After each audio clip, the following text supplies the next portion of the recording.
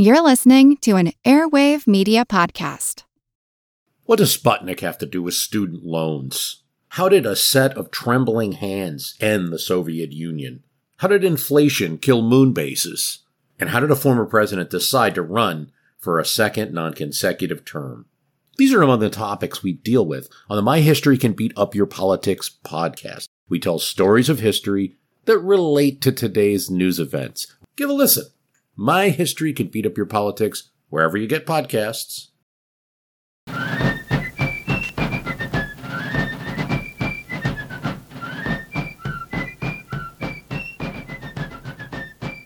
Hello, and thank you for joining the American Revolution. Today, episode 94, War at Sea, the Battle of Turtle Gut Inlet. When we last left the Continental Navy, back in episode 84, Commander Isaac Hopkins had completed the fleet's raid on the Bahamas. After returning, it found itself bottled up in Narragansett Bay in Rhode Island. The British Navy kept the fleet from leaving. Meanwhile, Hopkins had to deal with a host of criticism. He could not afford to pay his crew.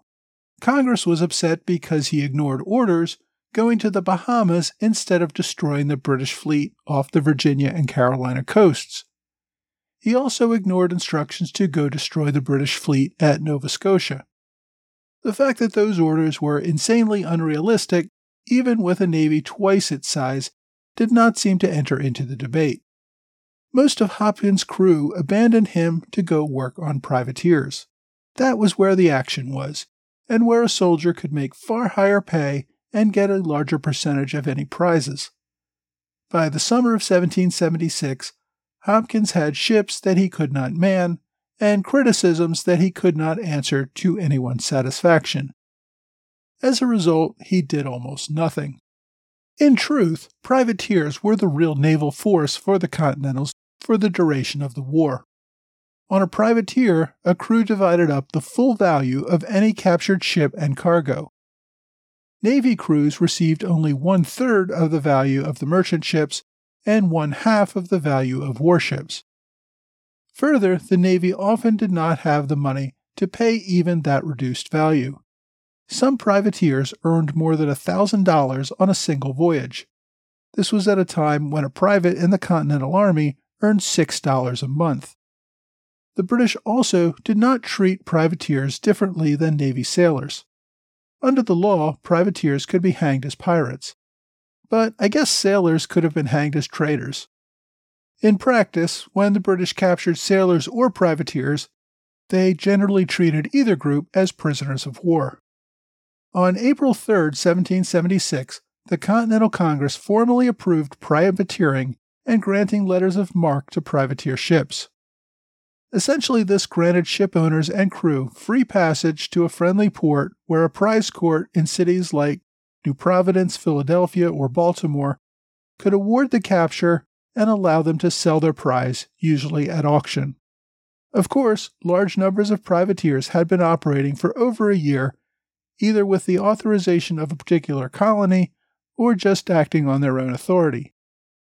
Continental privateers had to submit a bond to Congress of between $10,000 and $20,000, depending on the size of the ship. The bond required that they operate under certain rules, such as targeting only British ships, not looting the private belongings of prisoners, not killing or torturing prisoners, and returning all captured ships to a prize court for formal judgment that the capture was valid and to assess the value of the prize. But compared to a navy, privateering just worked better. New England especially was full of trained ship's crews and merchant vessels. Most of these vessels regularly traveled in dangerous waters before the war and had carried some weaponry to fend off pirates. It often took adding only a few extra guns to make the ship into a formidable attack vehicle. Congress did not have to put out any money for ships or crew. The ships and crew aboard privateers got paid better and more regularly, and they performed the necessary function of capturing British ships and supplies, making life more difficult for the British and providing much-needed supplies for the Patriot cause. In an earlier episode, I talked about the capture of the ship Nancy in 1775, which provided the Continental Army with much-needed munitions for the siege of Boston. By one count, over the course of the entire war, the Continental Navy had a total of 64 ships in operation, which captured 196 enemy vessels. Privateers deployed 1,697 ships, capturing 2,283 enemy vessels. Privateers captured the bulk of the 16,000 British who were taken prisoner at sea, compared to about 15,000 prisoners captured by the entire Continental Army over the course of the war. Privateers did not limit themselves to the North American coast. They operated throughout the West Indies, capturing British merchant ships trading with their own island colonies. Privateers even patrolled the coast of Europe and England itself, occasionally picking off isolated ships that they could rush back to America. Privateers often acted alone or in small groups.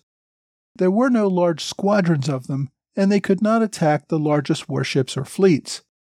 But privateers were so numerous that they continually harassed supply ships and smaller Navy patrol ships. This made it difficult for the British to use their smaller ships to patrol the coast and stop smugglers. It allowed private shipping to import roughly 2 million pounds of gunpowder, or saltpeter, an essential component of gunpowder, into North America. Absent this effort, Washington would have been reduced to the use of spears or bows and arrows. Shipping brought in all sorts of other military supplies and necessities critical to the prosecution of the war. European powers, notably the French, Dutch, and Spanish, were willing to sell supplies to the Americans on the sly, but they were not willing to ship it to America. Doing so would be an act of war against Britain. But they would ship to their colonies in the West Indies and allow private American vessels to carry the much-needed supplies to America. The work of privateers in this effort was absolutely essential to the final American victory. Washington had also authorized the use of private ships to attack the enemy during late 1775 and 1776. These were not authorized by Congress nor any other legitimate authority. It was also before Congress had authorized any navy, so many of the ships were manned by Continental soldiers. It may not be fair to characterize them as privateers, but they acted largely independently and worked to harass British shipping in and around New England. When he first took control of the army, Washington rejected any proposals to mount any challenge to the British Navy. Washington bought into the reputation that the British Navy held undisputed dominance on the high seas. If large countries like France could not even challenge the British Navy, what hope did a few colonial merchant ships converted for war have? Some of his officers, though, had captained ships. They knew that, although they could not dominate the seas, they could easily pick off isolated transport ships and even challenge some of the smaller patrol ships. Even if they could not control the Atlantic, they could make Britain's control much more difficult. One of the biggest Army advocates for an unofficial navy was Colonel John Glover, commander of the 14th Regiment from Marblehead, Massachusetts. Now, Glover's regiment would play a key role in helping Washington to cross several key waterways during critical battles of the war. But in 1775, they were just another regiment surrounding Boston. Washington, however, noted that Glover kept his regiment in exceptional order and discipline. Before the war, Glover had owned and captained ships that traded with Europe and the West Indies. Many of his soldiers had been sailors who followed their captain to war shortly after Lexington. By fall 1775, Glover had convinced Washington to give it a try and even leased the Army one of his own ships, the Hannah, with his son, Lieutenant John Glover, Jr., serving as first officer. Washington eventually approved the leasing and the use of 8 converted schooners to harass the Navy around Boston and attack any isolated ships they could find. In the 6 months before the siege of Boston ended, Washington's Navy had captured a total of 55 ships, the Nancy, captured by the Lee, being the most valuable. Despite successes, Washington's ships sometimes captured ships belonging to patriots. Sometimes the ships were captured mistakenly. Others were recaptured, meaning that they were American ships that the British had captured and then were recaptured by the Americans. In any of these cases, the crew received no prize money. In one case of recapture, the disappointed crew of the Hannah mutinied. Washington had to put down the mutiny, punishing most of the crew with lashes. This was still months before Congress even knew about Washington's Navy, and before it had authorized any navy of its own. When a congressional delegation visited that fall, Washington discussed the problems of running both an army and navy. The delegation agreed that Massachusetts should handle the court hearings for awarding prizes. It also motivated the Continental Congress to finally create its own navy, and that eventually led to the formal navy led by Isaac Hopkins. Washington's navy never joined Hopkins's navy. Washington's ships continued to operate on their own under Washington's command. After Washington moved his army to New York, part of his informal navy continued to patrol around Boston. Although the British had abandoned Boston in March, the Navy left a few ships around Massachusetts Bay, mostly to make sure that British transports did not try to land there by mistake and get captured. On May 17th, the HMS Hope, a British supply ship filled with gunpowder and entrenching tools, attempted to sail into Boston Harbor, apparently still unaware of the evacuation. The Franklin, a small 6-gun vessel from Washington's Navy, discovered the ship before the British Navy did. The Franklin's captain, James Mugford, sailed up and captured the Hope before they knew what was happening. Captain Mugford then sailed his prize, 5 times the size of his own ship, into Boston. It was the biggest prize for the Patriots, except for the Nancy a year earlier. Now, the British were pretty upset that this little privateer had captured a ship right under their nose. When the Franklin and an even smaller ship, the Lady Washington, sailed out of Boston 2 days later, the British sent 12 or 13 small ships containing a total of around 200 sailors and Marines. They hoped to board both ships and capture the crews. The British approached, pretending to be patriots, but fooling no one. Both Patriot ships began firing on the attackers. The Franklin successfully fended off the boarding parties after intense hand-to-hand combat. Captain Mugford received a fatal wound from a lance as he attempted to chop off the hands of boarders with his sword. Some accounts say the Franklin ran aground, the crew had to escape to land, and form a line of battle to fight off the attackers. The privateers were a major problem for the British, but privateers also lost battles with British ships. For example, a privateer named the Yankee Hero tangled with the HMS Melford. The Yankee Hero had been headed down the New England coast with only a partial crew, hoping to hire more sailors in Boston. On June 7, 1776, the Melford spotted her and sailed to intercept. The two ships engaged in a 2-hour gun battle before the Yankee Hero finally surrendered. That meant the British took the ship as a prize and made prisoners of the crew.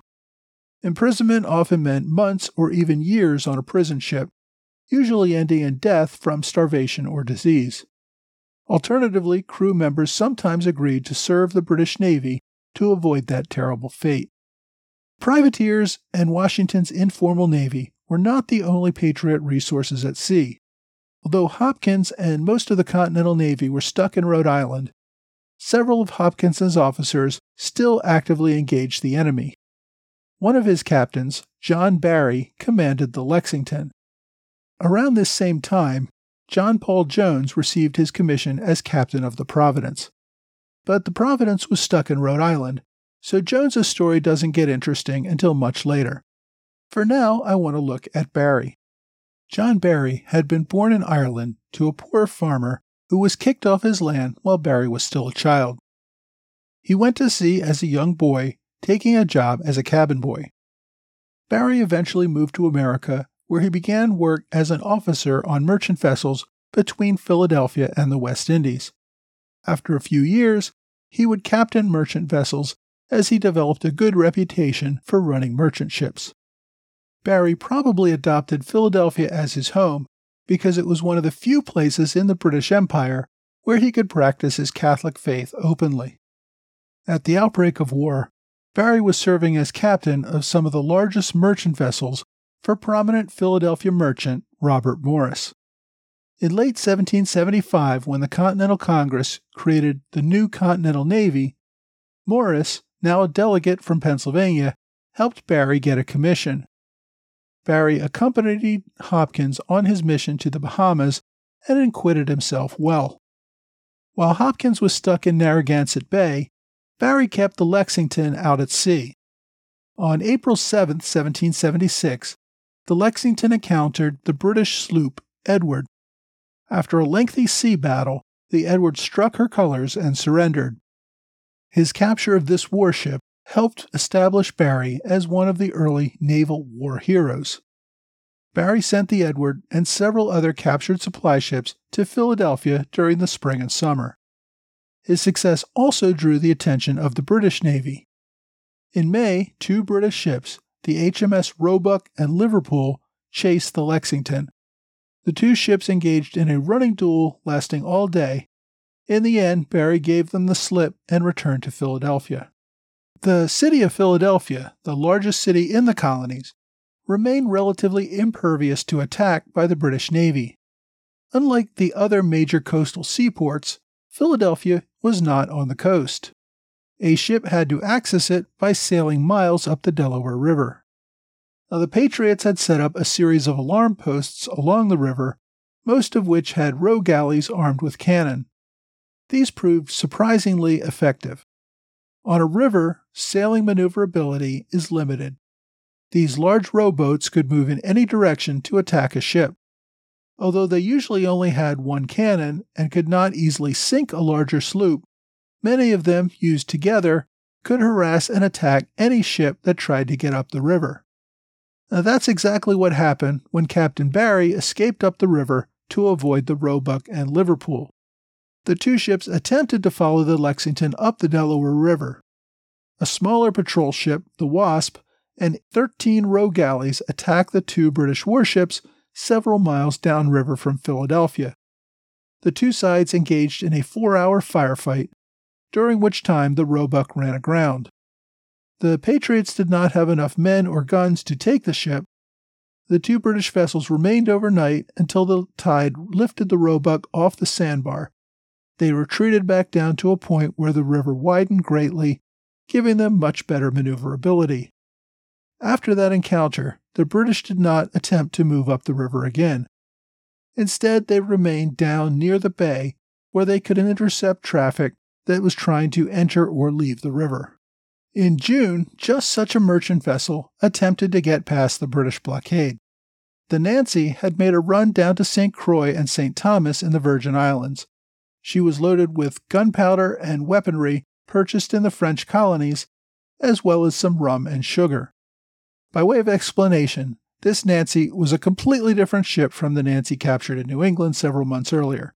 This ship was built in Wilmington, Delaware in 1775. 2 British vessels, the Kingfisher and Orpheus, spotted the Nancy on June 28th and began a chase. Unable to get past the British, the Nancy moved north up along the New Jersey coast.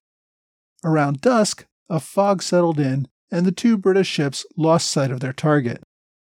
The Nancy sailed into Turtle Gut Inlet. This was a small waterway between 2 islands that today make up the Wildwood Beaches along the New Jersey shore. In the early 20th century, engineers filled in this inlet to make Wildwood one long island instead of 2 smaller islands. But in 1776, the Nancy could move into this inlet between the 2 islands. Eager to protect his cargo, the captain of the Nancy, Hugh Montgomery, began unloading the ship, carrying the cargo to shore in small rowboats. The crew made little progress getting the cargo off the ship overnight.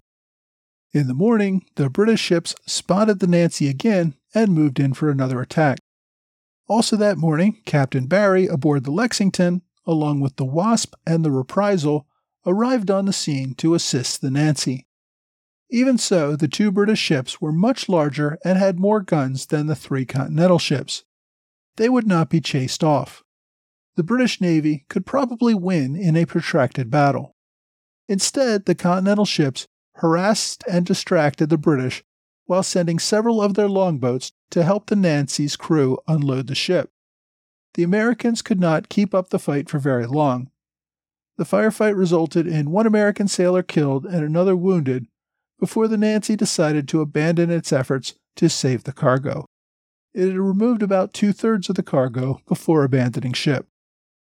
Rather than let it fall into enemy hands, though, Captain Montgomery laid a long fuse down to the ship's hold, still carrying a great deal of gunpowder. They couldn't keep it, but they also would not let it fall into enemy hands.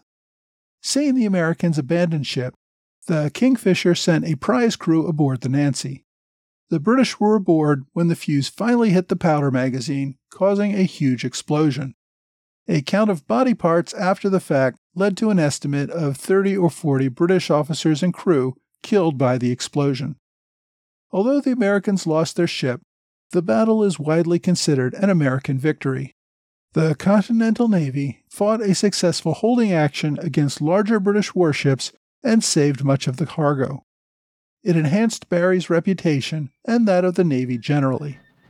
Next week, the Continental Army surrenders Canada following the Battle of Three Rivers.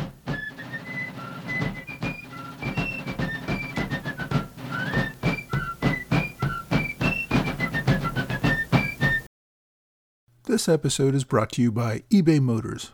eBay Motors is here for the ride.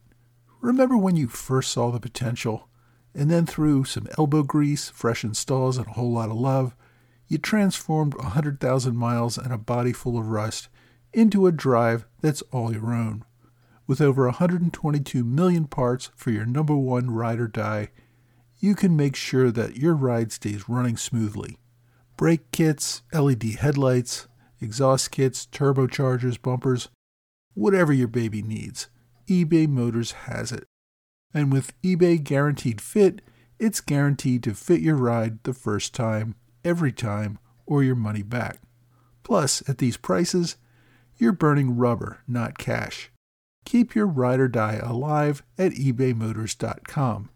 Eligible items only. Exclusions apply.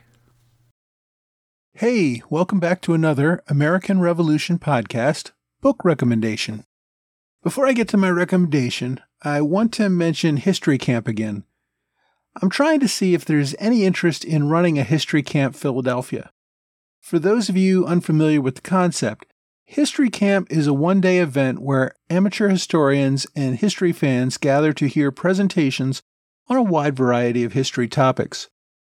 For the most part, these are not history professionals. These are people with a passion for history and who have done some amazing research on their own.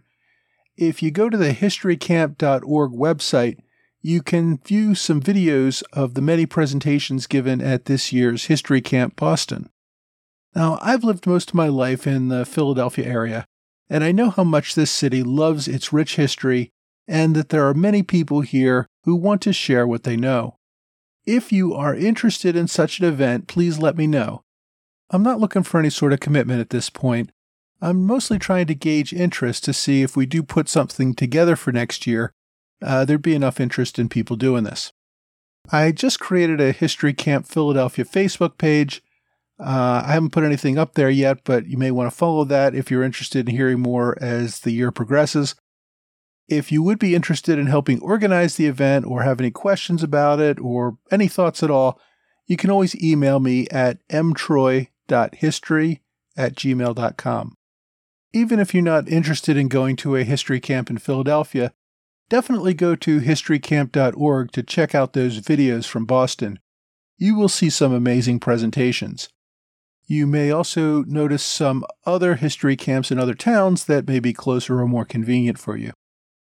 My other online recommendation this week is the Naval Documents of the American Revolution. This was originally published as a 12-volume set of over 16,000 pages of original correspondence, diaries, logs, and other primary sources from the Navy during the Revolution. It's all available online through the Navy website, but there's another copy that I think is broken down a little better at ibiblio.org/ANRS/ ndar.html. And if that's too long for you, I will put a link to it on my website, www.amrevpodcast.com. There really is an amazing amount of detailed information in these records. Unfortunately, everything's stored as a scanned PDF of the original books. There is no good searchable database of this information yet. The books are arranged by date, so if you are looking up a specific date of an event, you can search for it that way. Otherwise, finding things can be a little tough. Even so, it's a great resource.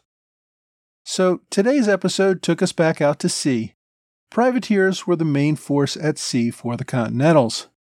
I talked a little about John Barry, who also began his storied career around this time. If you've ever driven through Philadelphia, you've probably seen the Commodore Barry Bridge, which is, of course, named after him. I suspect more people probably know about the bridge than the man. There's also a really great statue of Barry right behind Independence Hall.